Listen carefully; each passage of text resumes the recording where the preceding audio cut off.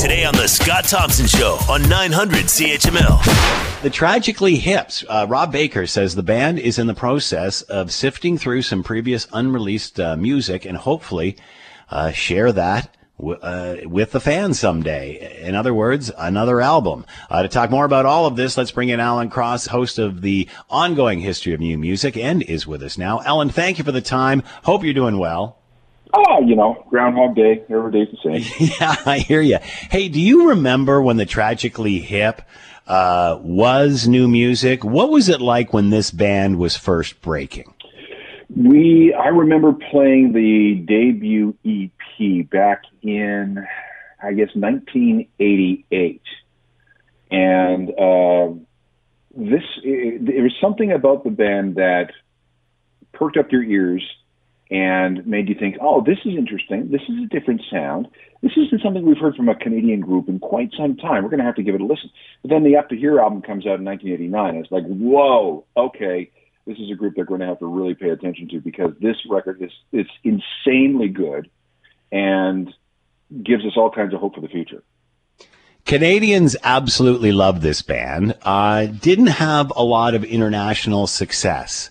It was one of those bands either you like or you don't like, I guess. I don't know. I can't figure it out. But what are your thoughts on that? What makes this band so uniquely Canadian?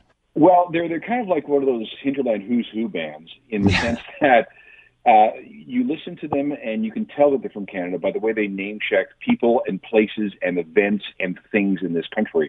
But they never sounded cheesy about it. They sounded really authentic. I mean, they could talk about playing hockey. They could talk about going to Bob Cajun. They could talk about Marshall McLennan, and it worked. It didn't seem to be forced. It seemed to be natural, and it didn't seem to be a band that was singing about Canada because, well, we're Canadians and it's an earnest thing and we have to do it. They just sang about what came naturally, and because they made it so easy to go down, because it didn't feel like you were, getting a history lesson or being forced some sort of weird nationalism on you. People began to really, really appreciate what they were doing. Now, at the same time, as we get to the end of the 1980s and into the 1990s, Canadian music, especially Canadian rock, is coming of age after 20 years of the Canadian content rules. And we have this infrastructure put in place with bands and venues and producers and recording industries, or recording studios and record labels and all that sort of stuff, to the point where the music has evolved where it is genuinely good. It is genuinely world class.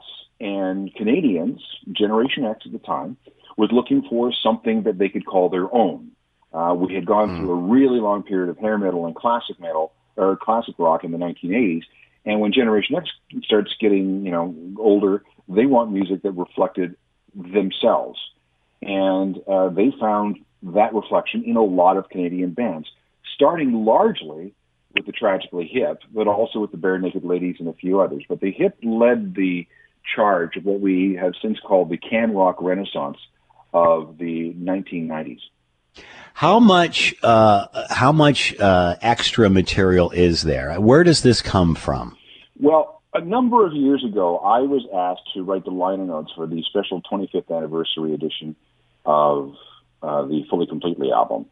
And I got to play in the Hip archives. They brought out all these bankers' boxes filled with material relating just to the Fully Completely album. And there were dozens of them. So from this, you can infer that they saved everything. They were pack rats. And having talked to some people close to the band, they indicate that, there's some stuff in the vaults. Because when I was sorting through everything, I found a whole bunch of burned CDs with stuff on it. Don't know what was on it because it was just, vaguely labeled, but it looked like there was some stuff from that era. And when you are a touring recording band, you record everything. You're on the road, you're on the tour bus, you have an idea, you put it down. You have your own recording studio like they do in Bath, Ontario. You're going to mess around and you're going to record 25 tracks for an album but only use 13. So what happens to those other 12? Well, they go into the vault for some time later. This is a band that has been around since the middle 80s. They lasted until Gord died. So it stands to reason that there would be a lot of stuff left behind that, for whatever reason, never made an album because, of time considerations or timing considerations. They recorded something between records, and by the time they got to the next record, they had decided to go into a different direction. Or, they made decisions that, this one doesn't sound like we want to sound right now, so we'll just put it off to the side and see what happens to it. B-sides, bonus tracks, all these things. I wouldn't be surprised if there's a huge trove of stuff there. You said left off, and this is my next question. You said left off the album from for various reasons. Obviously, you go in, you record a lot of stuff. Some make it, some doesn't make it. Does that mean that the stuff that didn't make it is inferior to the stuff that did? Some of it would be. Some of it was just considered to be not up to snuff compared to the other tracks that they had put down for the record. Others, may have needed time to marinate. Sometimes you don't hear the hit potential or the greatness in a song until a certain amount of time has passed. Maybe the song is ahead of its time. Maybe it's of a different time. Or it's just that, my ears are really tired from listening to all this other stuff. I don't know what's good and what's bad anymore. I don't have a good feeling about this right now, but I don't have such a bad feeling that I think we should erase it. So you don't know. Where would the remaining members of the band go with this? Say they obviously they'll come up with something.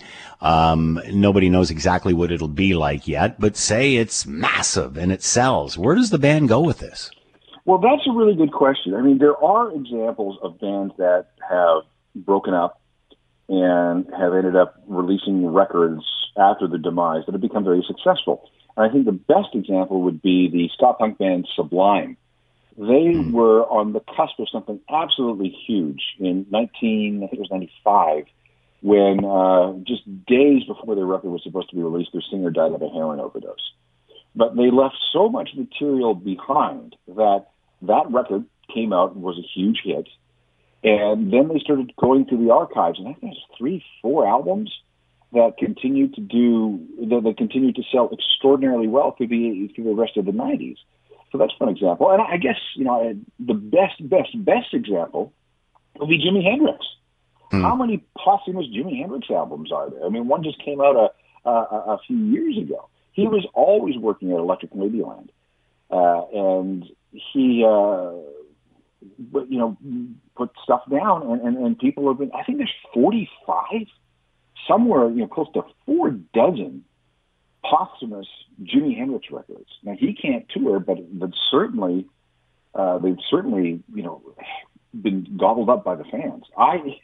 If and when, probably more like when, there is a new hip album, call it, From the Vaults or whatever you want to call it, it will automatically be a huge seller with fans.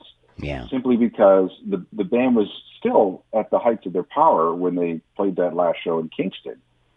And there's still a tremendous amount of affection and devotion to them that I can't see, call it, I don't know, whether it's going to be a box set, whether it's going to be a single album, whatever the case, it will do well. They just won't be able to tour behind it. They'll probably do some promo tours for it, but the idea of going out on the road without Gord, never going to happen. Yeah, isn't you going to see a hologram or anything like that here? I doubt it. The technology's not there, and I don't know if the guys are into that sort of thing. That would seem, they might consider that exploitive, but then again, you never know. Never say never. What would this be like for the band to go through and do this? Is this cathartic for the band? Is this hell? I mean, it must be difficult. Well, again, this is a group. The 4 remaining guys in the group have been with the band since 1985. This is all they've ever known. This is their lives, and some space has been put between Gord's death and now. There's, they've managed to regroup. Some of them, almost all of them have put out some solo stuff. And maybe it's time to say, okay, the grieving is over. Let's see if we can regroup and give some honest attention to what is still there, because there's a legacy to be nurtured.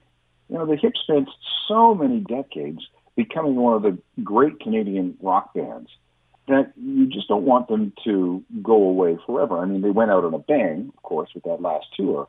But if there's something more there that can keep the group alive, that would be great. The other thing, too, is that you have to think about income streams.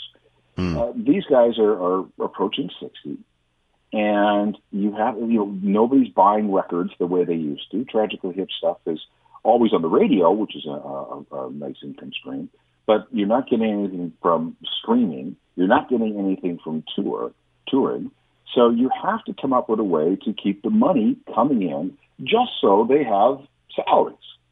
And there's nothing wrong with that, especially if you do it in a respectful sort of way.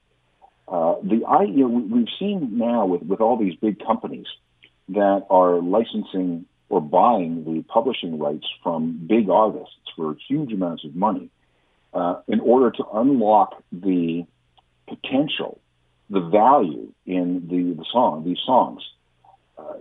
You're going to see more of that. And I think the Tragically Hip is going to try and do that on their own without selling all their publishing to anybody. They certainly are capable with their management. So you've already got that one commercial on TV right now with the cover of Ahead by a Century. Yeah. Again, that's providing steady income for these guys who are not ready to retire. And the only place that they've got money from, the only place that they've ever drawn a salary from, is their music career. So they have to figure out ways to maintain, getting paid. Because, the Hip sold, I don't know, maybe 6 million albums total over their career, most of them in Canada. And that's, in the grand scheme of things, not a lot. They would have made most of their money from touring. And now they can't do that. It's not that they're all multi-millionaires and can sit on their piles of cash and live that way for the rest of their lives. They can't. They're going to need, like all of us, they need a paycheck. And here's what Alan Cross has been with us, host of the ongoing History of New Music. Rumors floating around like the Tragically Hip could be releasing some of the work that didn't make it the first time. Be very exciting to hear that. Alan Cross has been with us. Alan, as always, thank you so much for the time. Be well. You too. You're listening to the Scott Thompson Show podcast on 900 CHML. All right, this time of the show, I've been talking to various restaurants, businesses and such in Hamilton that have been feeling the pinch as a result of a global pandemic. And obviously, Hamilton's nightlife taken a hammering as well, as obviously performance venues have pretty much all but closed up. Let's bring in Blake Prince. He's a Hamilton-based musician and manager of Club Absinthe and is with us now. Blake, thanks for the time. I hope you're doing well. My pleasure, Scott. Nice to talk to you. So I can imagine what this has been like for you and your industry and Absinthe and such, but give us an overview what the last year's been like for you. Oh, it's been crazy. We actually, right before COVID, we went through new owners, and the business was sold, and the climate completely changed within the actual bar and nightclub itself. So there was a little bit of a rebuilding period there, which didn't take too long to do so, but we ended up doing it. And then, we seemed to have things back on track, and we were on a roll, and then, boom, COVID hits. And me being a touring musician, all of my endeavors for the year were canceled. Everything that was coming through to Absinthe was canceled, obviously, and then we had no choice but to shut our doors, as every other business did, and everything else few and far between. After that, we were rolling around with the color coding and the regulations and the phases and the rollouts, and then we were eventually able to open in, I believe, June, but only under the circumstances that we could have 100 people on our patio, socially distanced, 6 people per table at first. Then it ended up being topping off at 10 people per table, but also had to accommodate 50 people inside as well. And us being a nightclub and only having seating for comedy events, we had to figure out how to get tables and chairs and benches into the club. And if you were looking around on Marketplace or Kijiji in that time, you weren't finding anything that was priced fairly. So we welded and built tables and benches ourselves to accommodate our patrons and our loyal customers to come in and sit and enjoy a little taste of normalcy for a little while. And then in November on the 14th, we were shut back down and we haven't been open since. So how are you staying afloat? I mean, and touch on the GoFundMe campaigns. Yeah. So we're staying afloat. We're taking the help from the government, the subsidy, the subsidized wages, all this. Unfortunately, we can't be open under our standard opening and actually be able to pay for staff. So we're just we've closed our doors. We're taking the deductions off of our rent and insurance for the time being until that falls through. But there are things that need to be paid for, the hydro and the gas and all these other things that add up, and obviously things that need to be maintained throughout the club. So yeah, we didn't want to, but we were our backs were up against the wall come November, so we needed to come up with a backup plan. So cue the GoFundMe page, and we had that started I think almost instantly when we found out we had to shut down in November. And we're almost at I think we're about at $10,000 or close to it right now. So the support and the onslaught of love has just been nothing short of incredible and flattering. There's a lot of people that care about this venue in Hamilton. There's a lot of musicians and drag queens and performing artists alike that all depend on us to be there when we can get back to being, open again. So it's just been a roller coaster and a complete struggle all the way through. How concerned are you some of these venues may not make it back? I mean, as you said, Hamilton's known for this sort of thing. I mean, there's always some place to go and watch something. How concerned? What do you think the impact's going to be? Oh, unfortunately, we've already seen a couple historic venues shut down amidst this craziness. The St. Hollywood was a really powerful venue in the city. They shut down. There's a lot of other ones struggling. It's concerning in the sense that they're right off the hop. Say we open the doors tomorrow and the world goes back to normal. There's going to be a few less venues for performing artists to perform at and everything else. But ultimately, I feel like maybe it'll be a good thing. Maybe there'll be, a restoration in the community and the music scene, and maybe we'll see a lot more people chomping at the bit to get through our doors to play our stage, and hopefully some more venues can accommodate as well. And fingers crossed. We're always looking at the positive side, so that's all we can really do right now. Any idea when you can open doors again? I mean, obviously you're looking into a crystal ball, but what's your plan? So I think with the last rollout, with the color coordinated phases they were doing last time, I think we opened in phase 2. Now with the 16th being the day where they're going to start rolling out those things, it's all going to depend on what our numbers are like here in this region. However, it's kind of hard to say. I would, fingers crossed, we can open under phase 2 regulations if it's going to be something similar. If not, we might be in the third phase with like gyms and things like last time. So yeah, I mean, we hope within the next month or two, best case scenario, but if not, then we're going to be, our nerves will be a little bit through the roof, I'm sure. Are you concerned, Blake, that people might be hesitant at first, or do you think that once the doors open up, oh man, look out, because people just are dying to do something? We talk about that a lot, actually, and it's funny just because the first time around when we did open up in June, it was probably a little premature in the sense that people were definitely iffy. Though we didn't have a year under our belt with this COVID. People weren't as well versed or knowledgeable towards it back then. But now, a year later, I think maybe people have a different mindset towards it. We always did everything to accommodate all of our patrons. That we were up to date on our sanitization stations and process. The tables were wiped constantly. There was always somebody going around wiping tables and masks and face shields and the whole nine. That's just a whole other juggling act on its own. But this time around, I'm not sure. I would like to think people would be a little bit more feeling a little bit more comfortable coming out and attending these things safely. I think people's opinions might have changed upon the first time this hit compared to now. But yeah, it's exactly like you said. It's like looking into a crystal ball. Nobody knows. Everything's so unpredictable right now. What, and obviously you're musicians, so you're well embedded in this community. For sure. What do you think, how do you think things are going to change once the new normal is here? What can you learn from this? Are there opportunities here? Will this change, this industry moving forward?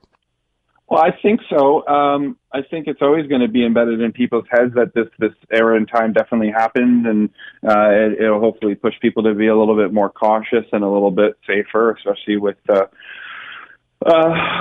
just washing their hands and covering your mouths and all that stuff, which I think the world could have used a little bit of a reality check on anyways. But I think, as a musician and speaking with other people in the industry on a daily basis, I think we're all very hopeful that there's going to be like a roaring 20s kind of vibe when things go back to normal. And hopefully people will be chomping at the bit and excited to get out and enjoy themselves again safely, of course. And, these things are going to be burned in the back of our heads with sanitizing and masks and all of this. And we encourage it all the way until it's not necessary anymore, if that's even safe to say. But we're hopeful, and I think ultimately we feel like this could be a positive. I think that people are going to come out of this greater, better, and hopefully there will be a resurgence. Let's go back, and this is, from the creative side of a musician. Let's go back to before we even knew anything about COVID-19, where the music industry was, where the club industry was, where pop culture was prior to COVID-19. Then we go through this for a year, whatever. I mean, many people thought, a month or two, we'll be out of this and no effect. Here we go. But there's no way you can go through, from a society perspective, through this sort of thing and it not change you coming out the other end. How do you think this is going to change music? How is this going to change culture? How is the scene different post COVID-19 than before? Are we going to see that? I mean, it would make sense that we would see that in the material, the product that comes out the other end. Absolutely. I'll be thinking about this on the daily. Like, you would think that your frequent showgoer, could be rattled so effectively from this whole last year that maybe that their once passion for waking up early on a Friday to buy tickets from Ticketmaster to go to the next big show, maybe that person lost the drive and the passion in this last year. Maybe that's not as important to them anymore. Maybe they've been intimidated by the whole situation, and maybe it'll take some time for them to regroup and to feel comfortable to get back into that world. I find that with those thoughts come a lot of productivity too. So maybe in the last year, people that used to rely and depend on music, or even musicians who used to create, maybe they found something else that they were good at in this last year. I've spoken to a lot of people that have saw the positive in this whole time staying at home and using their time wisely to go down a different avenue in life. And I mean, all the best. But at the end of the day, music's always going to be there. And I'd like to think that music's always going to be such a powerful catalyst for a lot of people. Just high hopes that it can come back, and hopefully it can be better than ever. I certainly miss the camaraderie of being in a room with 20 to 50,000 people singing the same thing, in unison. It's a feeling that I miss dearly. So, yeah. Chills up my spine just hearing that. I can imagine what it's like to stand on stage. Website we can go to find out what's going on at Absinthe and the GoFundMe page and such. Yeah, right. So we have the GoFundMe, and if you just search Save Club Absinthe, it'll bring you right to our campaign. I think it's up for another 20 days before it expires. And if anybody who's listening right now have contributed, we thank you dearly from the bottom of our heart. And you are the full purpose why we continue doing what we're doing and fighting for this big reopening. So just thanks to everybody for hanging in there. And I hope everybody is staying safe. And much love. Blake Prince has been with us, Hamilton-based musician and manager of Absinthe, and how clubs, hospitality, and entertainment venues are coping during a COVID-19 pandemic. And don't forget, they need your support as well. Check out the website and help them out on the GoFundMe page if you can. Blake, thanks so much for the time and insight. Much appreciated. Be well. Good luck with all this. Thank you so much. Take care. The Scott Thompson Show, weekdays from noon to 3 on 900 CHML.